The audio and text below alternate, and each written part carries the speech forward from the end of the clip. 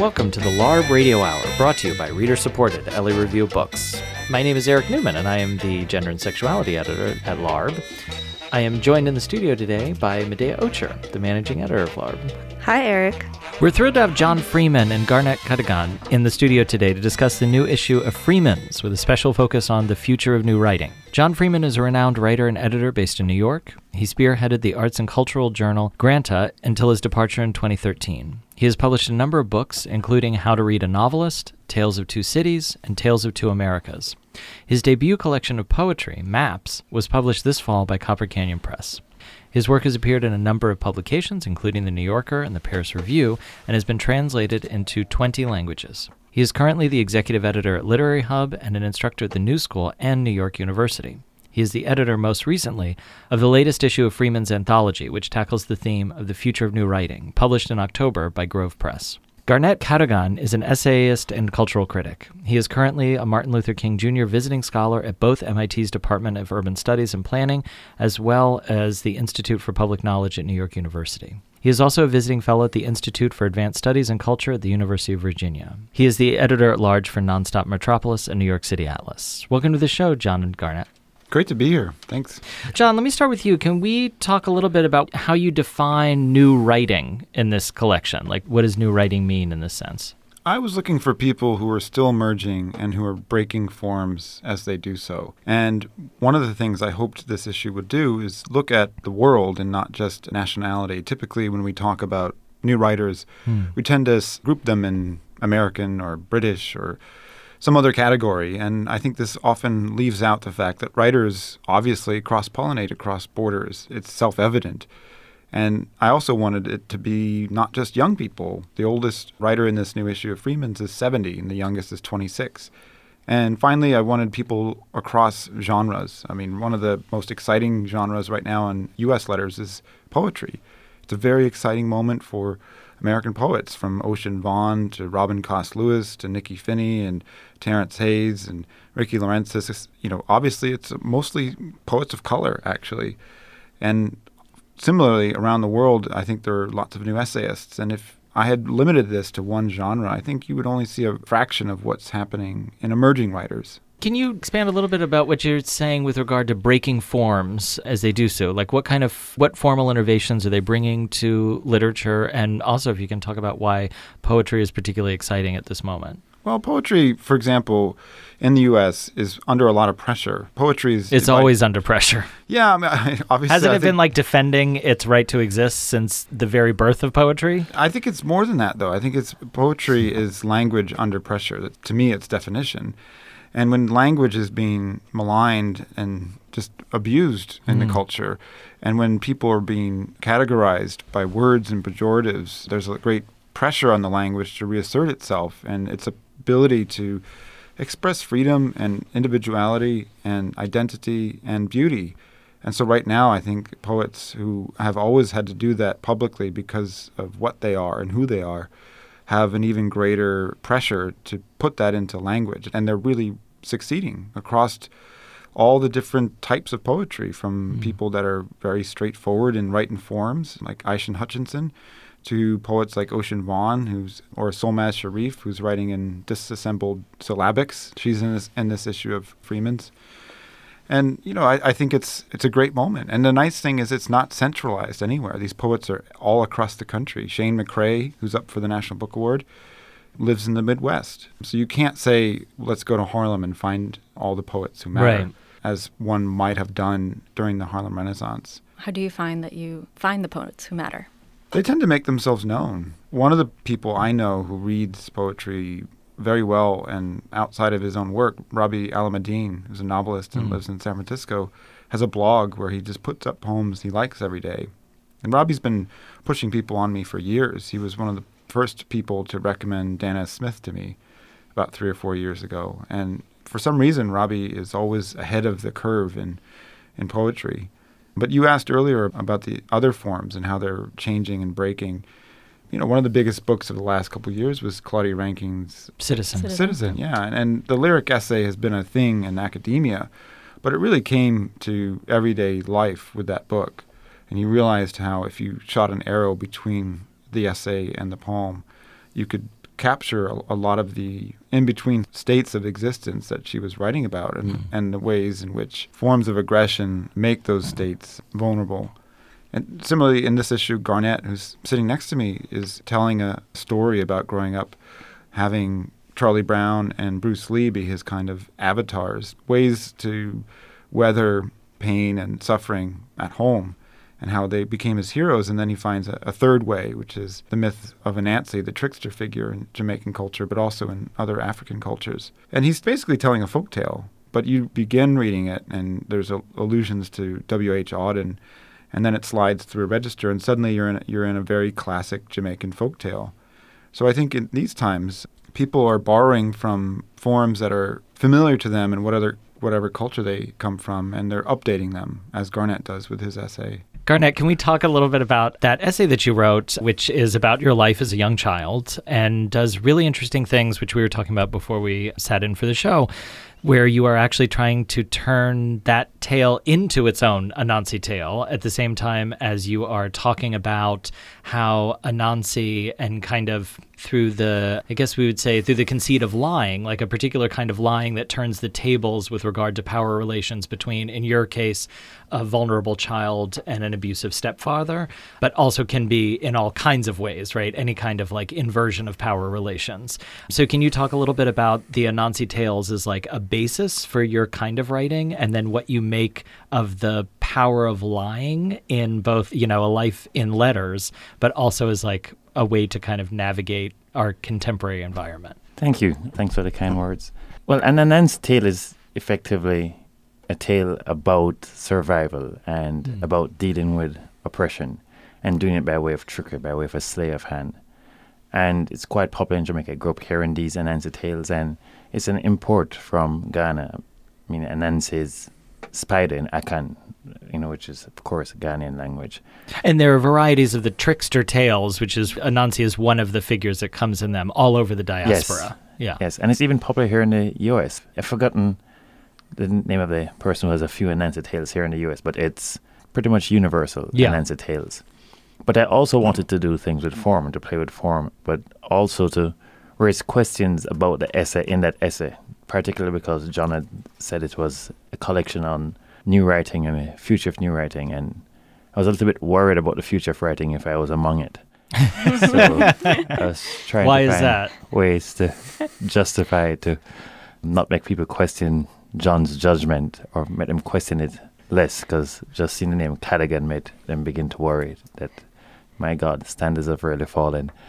But I wanted to say something about the essay, and there's been a lot of debate the past few years about the relationship of the essay to truth and the ability of the essay to tell truth, and the essay and trickery. And it feels that the essay has now sometimes taken on a self-righteous role that, we're here to speak truth to power, where, at least for me, many times I sit down to write an essay, I'm more interested in speaking joy to power. What is the difference between those two things for you?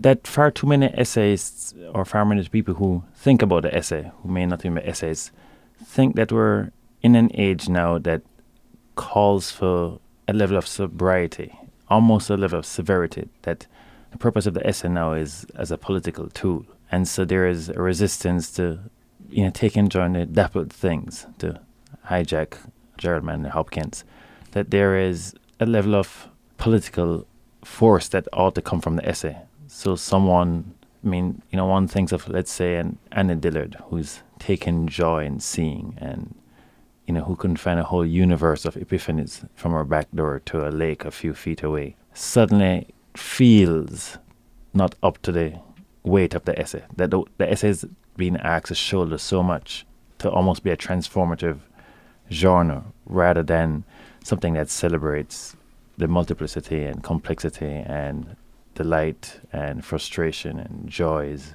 and annoyances of daily life. So I wanted to make a call for some more modesty, for more modest aims, but I thought were grand aims nonetheless for the essay. But I also wanted to show that the essay was also doing its own things with trickery, that the act of writing involves a certain amount of trickery, a certain amount of organization and coherence, a certain way of trying to order experiences in a few thousand words, and the pretense that it all hangs together. And so I wanted to show the ways in which essays, are all in some sense an enhanced, that they're all playing tricks with experiences. And I mean, the greatest trick of all is allowing you to shut all exit doors. I keep saying to people that one of the things that a writer is asked to do is to disobey the fire marshal. That there's so much on people's tables, that there's so much, making claims or holding purchase in people's times. There's great concerts to be watched. There's amazing barbecues to be had. There are shows aplenty at your fingertips, right there on your telephone. On your phone, on your cell phone. Why spend time with somebody, talking about Bruce Lee and Charlie Brown? So I have to shut all exit doors to ask you to spend that time with me and not get up and leave. And so, I find ways to do that. And so one of the things I was trying to do is play with form, with taking that trick, or that greatest trick of all, saying that I will get you to sit and spend time with me and not leave before you finish reading what I've written. I see what you say. So it's like it's the performance and presentation that keeps the reader glued to the page for you. And so there's a certain trick, the trick of saying, I'm the most important thing right now. That this simple, modest, this essay about modest things, that it's not about the grand existential things, somehow demands your attention and is worth enough for you not to be watching Netflix or HBO or your favorite band who's passing through town or your favorite neighbor who's having a barbecue next door. So there's that trick, or that element of trick that I think all essays do. But then also the very form of it is written like a folk tale, the length of it, not overstaying its welcome. I made allusions to Auden because Auden, more than most poets I know, draws on folk tales in his poetry. And so I wanted to use a poet who the material, the very sources of that, poet's work, is drawn from folk tales. I wanted to have, a weak figure and a strong figure, and the weak figure, by way of some nimble deceit, turns the tables and overpowers the stronger figure. And so in its structure, in its development, sometimes even the very rhythms that I've chosen the sentence, mock or echo a folktale. I'm hoping it doesn't do it so much that it feels like a facsimile, but I try to do things both with the plot and the form and the very content itself. The question of pleasure has for a very long time been a complicated question for literature, I think in particular, because how much pleasure should we derive from something that can also be necessary, or we must read certain authors, right? The feeling that we are obliged to study a particular canon that may in some points, and certainly is at many points, not exactly about pleasure. So John, I was wondering, did you think about the role that pleasure might play in the future of writing? It's a difficult thing to think about. Of course. I wouldn't have put anyone in here if they didn't give me pleasure. Which makes it sound a tiny bit like a literary harem of many different 29 writers, which, let's just say in today's age, is not a statement you want to make. Of course, writing, the first thing is pleasure, because writing, as Barry Lopez points out, it's a series of patterns on a page with some sounds that transport you and allow you in that, suspending you in that net of associations to be another. I think the moment of pleasure either happens in the patterns or in that moment of being transported to becoming another person. So one of the pieces in here is a very difficult piece by Diego Enrique Osorno, who's a Mexican journalist. He's sort of the Kapuscinski of Latin America. And he's writing about a town in Mexico which has suffered some of the worst narco violence in all of Mexico. And they're trying to resurrect the reputation of the town to the people who live there by hosting an attempt to build the world's biggest shrimp cocktail. I love that story. Yeah, it's really great. And to me, it's a clinic in how you can provide pleasure and provoke thoughts at the same time. It's not an either or. And I think the best writers, Gwendolyn Brooks is a very subversive writer and has these slippery rhythms. And so she can smuggle these incredible lines into everyday vernacular of poetic discourse back and forth between people. Sometimes, as someone pointed out at one of our events in San Francisco, in the heart of her liberalism, she was asking serious questions about the United States about whether it could maintain itself as a country with the violence that was happening to people of color. And yet, it was so pleasurable to read her poems. You almost began harmonizing with them as if they were kind of nursery rhymes. And I think the best writers around the world can do that. They don't make you choose.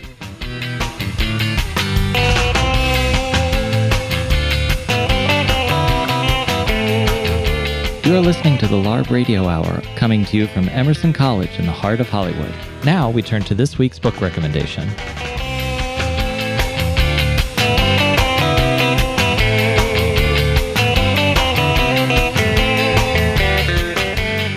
We are lucky to have John Freeman, editor of Freeman's, in the studio with us to give us a book recommendation. John, what book will you be recommending today? I can't believe I almost forgot about this novel because it had me glued to it, like one of those mice that get caught on the glue trap. I couldn't leave it. And if you've mourned the loss of, say, Gabriel Garcia Marquez and just think you'll never read a book like 100 Years of Solitude again, this is your book. It's called Beauty is a Wound by Eka Kurniawan, who's an Indonesian writer. His work was discovered, it was published in 2004, but Annie Wright, who translates him, found his work in a bookstore not too long ago and learned Indonesian to translate it. Wow. Because it was being pushed on her so hard by the bookseller. And it's worth it. In the first 10 pages, a woman wakes up in the grave dead. She's been dead for 20 years. And she goes back to the home that she lived in. Her housekeeper, upon seeing her, says, "Couldn't you have sent a telegram?" And thus begins a really fabulous, heartbreaking novel about this woman's life as she basically moved through classes and became a prostitute, and alongside of her life, the whole history of Indonesia's 20th century travels with her. And yes, magical things happen, people fly, people come back from the dead, but you don't, because his prose is so assured, question a single movement of it.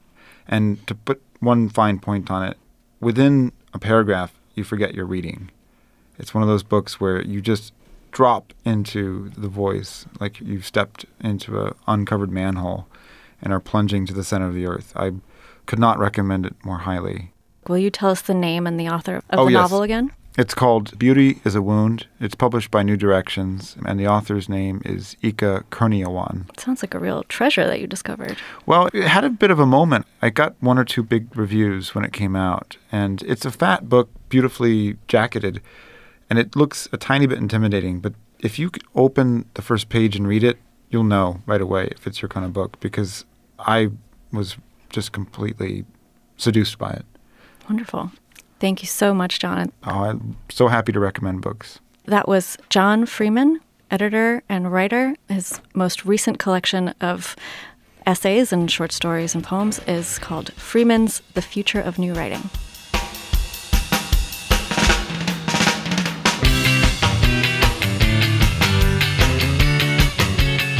You are listening to the LARB Radio Hour, and we now return to our interview with John Freeman and Garnette Cadogan about the new issue of Freeman's The Future of New Writing.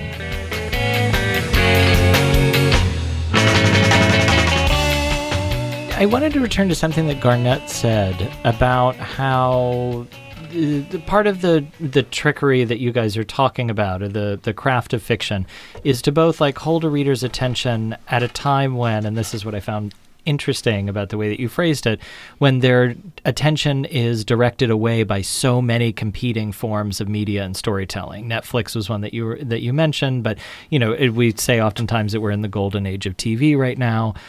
Do you think that change in the media landscape, which isn't necessarily unique, I mean, this happened when films arrived and all of that kind of stuff. So it's not that literature ever, at least since the 20th century, has ever existed in some kind of like monopoly on attention.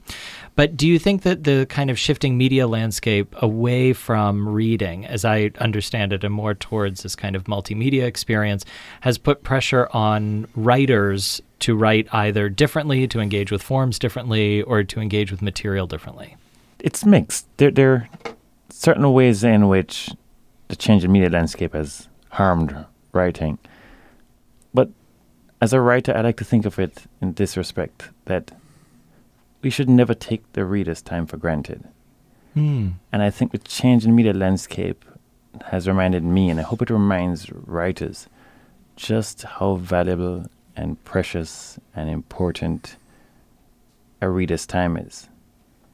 And so I like being able to compete with Netflix and HBO and Amazon and the next out of retirement tour of LCD Sound System and Rolling Stone doing their 50th Circle in the Grave tour.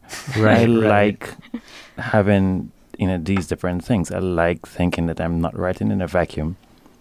I like being reminded that the people who have spent time with my writing are doing it as partially an act of generosity. It's a grace of sorts. It's unmerited favor. And it's then my responsibility to then respond to that generosity with thoughtfulness, with giving them something that will bring delight or enrichment or that will provoke fruitful thought and engagement. And so I think the changing media landscape in some ways is this wonderful call for writers to treat readers with respect and to value their time and then to write things that are not merely important but essential. The thing I think it does is I love writing that is essential.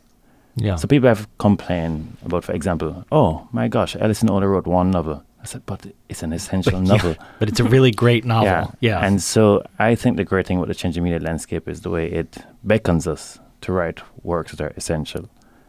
And so for me, what I think it has done, I think it has, at least in the ways it has done a good thing for writing, is the way it has reminded us that, we can't sit on our hands, that it's time to write works that, earn their keep.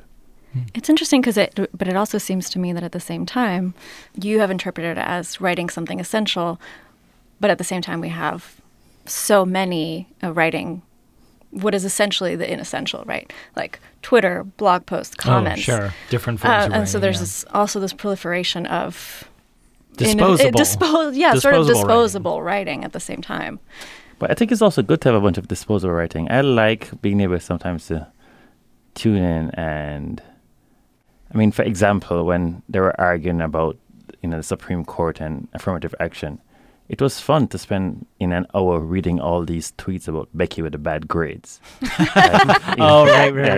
It was so accurate. These memes, and so there is a humor, and I think it also at least helps you, as a writer. There is an immediate responsiveness to social media, which has its disadvantages. So, for instance, if someone has misidentified someone, as a perpetrator for a crime, that by the time they've figured out that they've made an error in that person's life, has been dragged through, who knows, what mud, and left vulnerable to attacks or threats, innocent person. But then there are other ways in which, immediate responsiveness in humor, that something happens and you're apt to start steaming through the errors, and then you say something like, oh, Becky with the bad grades, and then all these hilarious responses, or somebody makes a faux pas and then somebody jumps in and they're having variations on that awful theme. And so I think that immediate responsiveness then also gives you apart from just the delight of that in a reprieve, but also the way it feeds back into your own writing, the way that helps shapes your writing, the way you think of different relationships to time and the way writing and its relationship to time works. I think some of that immediacy, feeds back into the work, and so you write sometimes with trying to have that immediacy, trying to write some things that happened. So after the election, I wrote something like the day after, and it was there. It needed a more immediate response. Right. Whereas I've been working on something in Charlottesville, and it feels like it's not ending. I've been plugging away on it for the last 2 years, and I'm still turning it over in my head and taking my time with it. So what do you think is keeping you from finishing it? Well, good and bad things. The bad thing is that I remember a friend saying to me ages ago, advice that I wish I could inhabit better, that perfect is the enemy of done. So I lean sometimes on the side of perfectionism, which is why it's great to have an editor like John, who's like, give me the damn thing. It's done. Right. The problem is he never sleeps. I can never. I have to sneak into his room and sort of take his laptop from him sometimes. It's really hard to get it away from him. Yeah. Actually, well, on that topic, right before we started, we were talking about you two touring together and traveling together. How has that been? It's been a lot of fun, I have to say. I mean, the relationship I have with Garnette is the most collaborative editorial relationship I've ever had. And in some ways, here I'll give you an example. One of the pieces he wrote for the first issue of Freeman's, which is now a kind of classic essay, which sounds ridiculous because it's just 2 years old, but we posted it on LitHub. It's been read, I think, around 700,000 times. It's called Black and Blue, and it's about walking in New Orleans, in Kingston, and in New York. And it was published right after the Eric Garner assault, if you could call it that. And it's a beautiful essay, but Garnette was struggling with it in conversation. We assembled it kind of together, and then he elaborated on it, and then began to send me the essay paragraph by paragraph. And I was trying to explain to him that this makes it very hard to kind of feel the arc of the essay. Yeah. But I would be upset if a writer did that to me.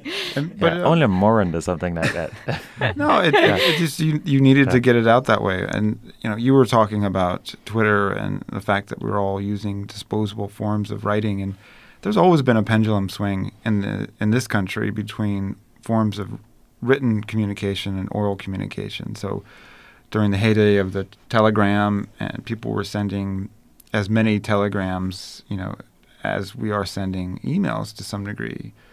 And people were sending postcards and letters. And then with the rise of the telephone, people began to use their voice. And with the rise of the home computer and the handheld smartphone, people are going back to text-based communication. And across that period, no one ever stopped reading. But I think one thing that starts to get lost is just the forms of oral storytelling. And Garnette, among many things, a great chef, great DJ, etc., he's a very, very good oral storyteller, and he thinks that way. And so traveling around like this is a chance to basically see where his mind is going, and then to kind of, dip my finger in and sort of point the river in one direction and see what happens. That's nice. And I also had a question for you, John.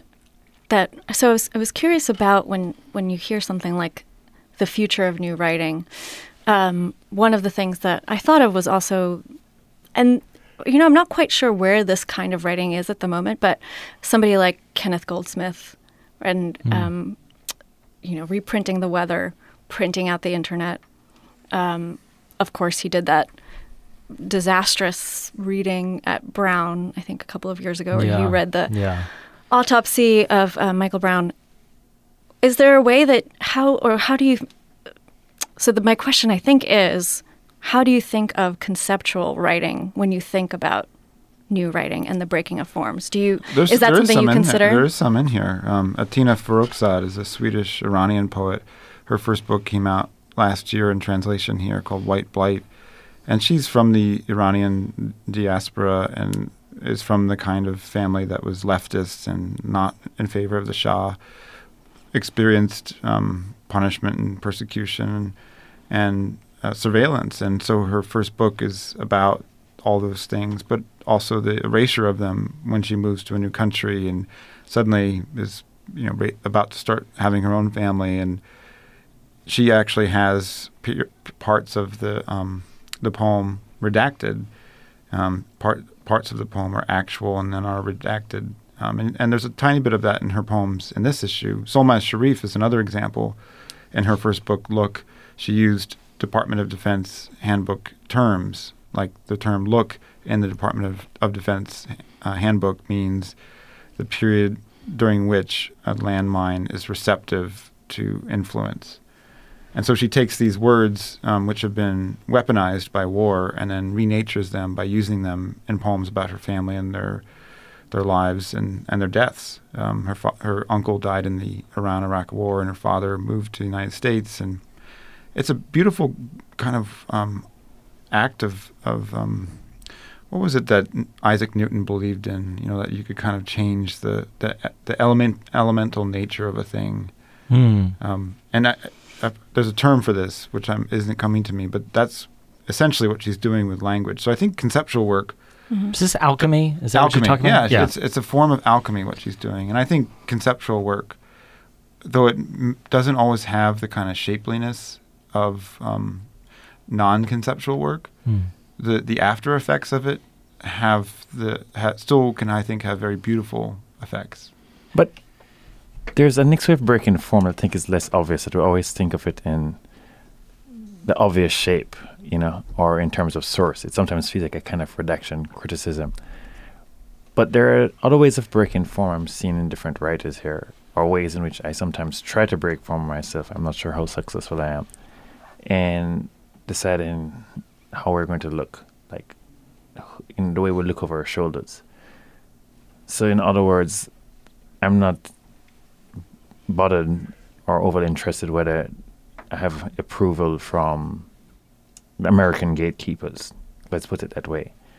Or growing up in Jamaica as I did, where often the real or imagined gatekeepers were British, where you're told, America has no literature, the only literature is English literature, British literature.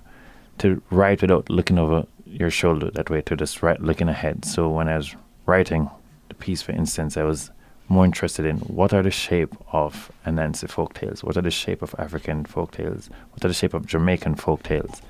And I was less concerned with the approval of those who are looking over your shoulder. And so there are people who are writing not looking over their shoulders, and so the form is happening in different ways, in your perceived audience or your relationship with the audience, or that person or the people who stand between you and the audience, the way people are sort of scurrying them out of the way to begin speaking with a voice that sings a lot more beautifully, I think, and less throat clearing, which is meant to appease those who they think are watching. Yeah, Yi, who's in this issue, who was a provincial policeman in China, writes kind of like a combination of Bolaño and Elmore Leonard.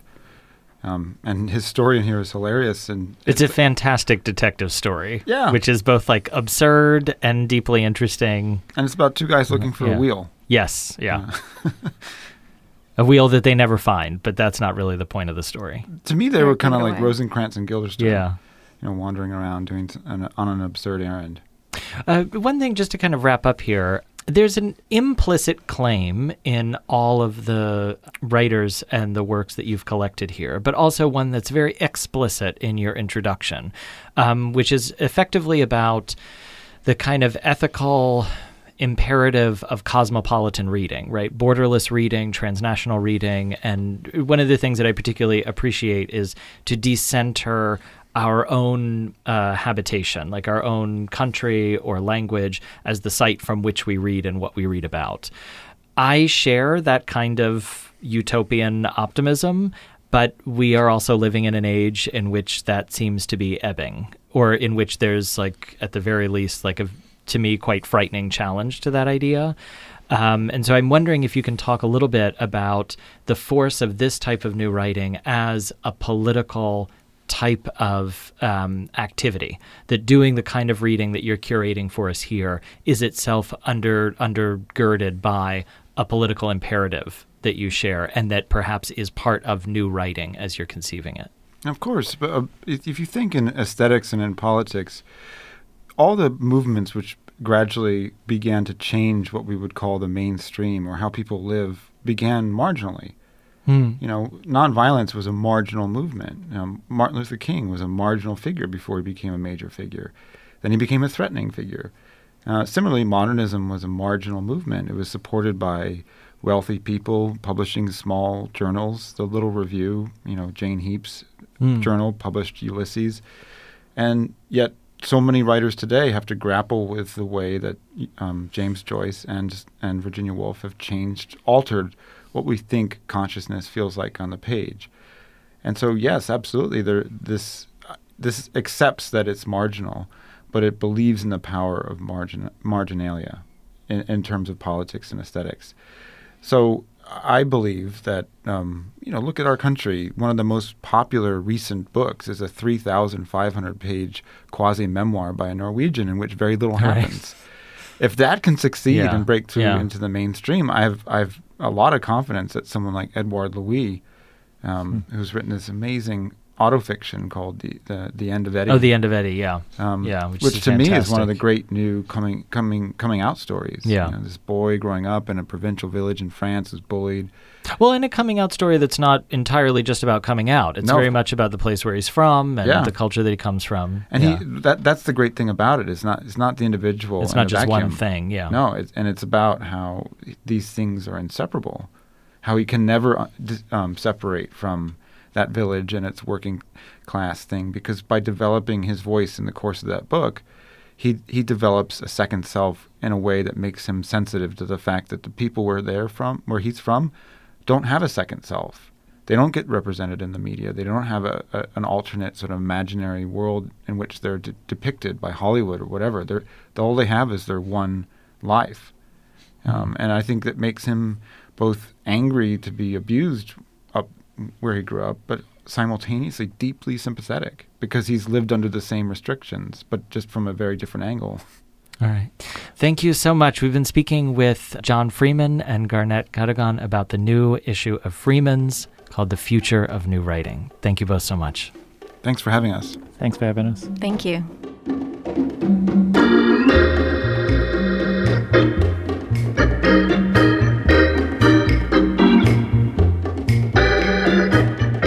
You've been listening to the LARB Radio Hour. Subscribe to our podcast in iTunes, SoundCloud, or Stitcher.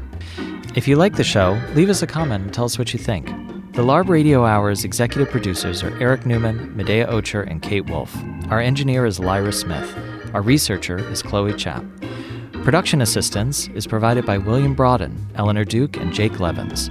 Our interns, Samson Amore, Natasha Boyd, and Joaquin Perez. Special thanks to Alan Minsky, who is no one's moral conscience, for production assistance, and to Emerson College for the use of their beautiful recording studios in the heart of Hollywood. Tom Lutz is the editor-in-chief and publisher of the Los Angeles Review of Books. I'm Eric Newman. Thanks for listening to the LARB Radio Hour.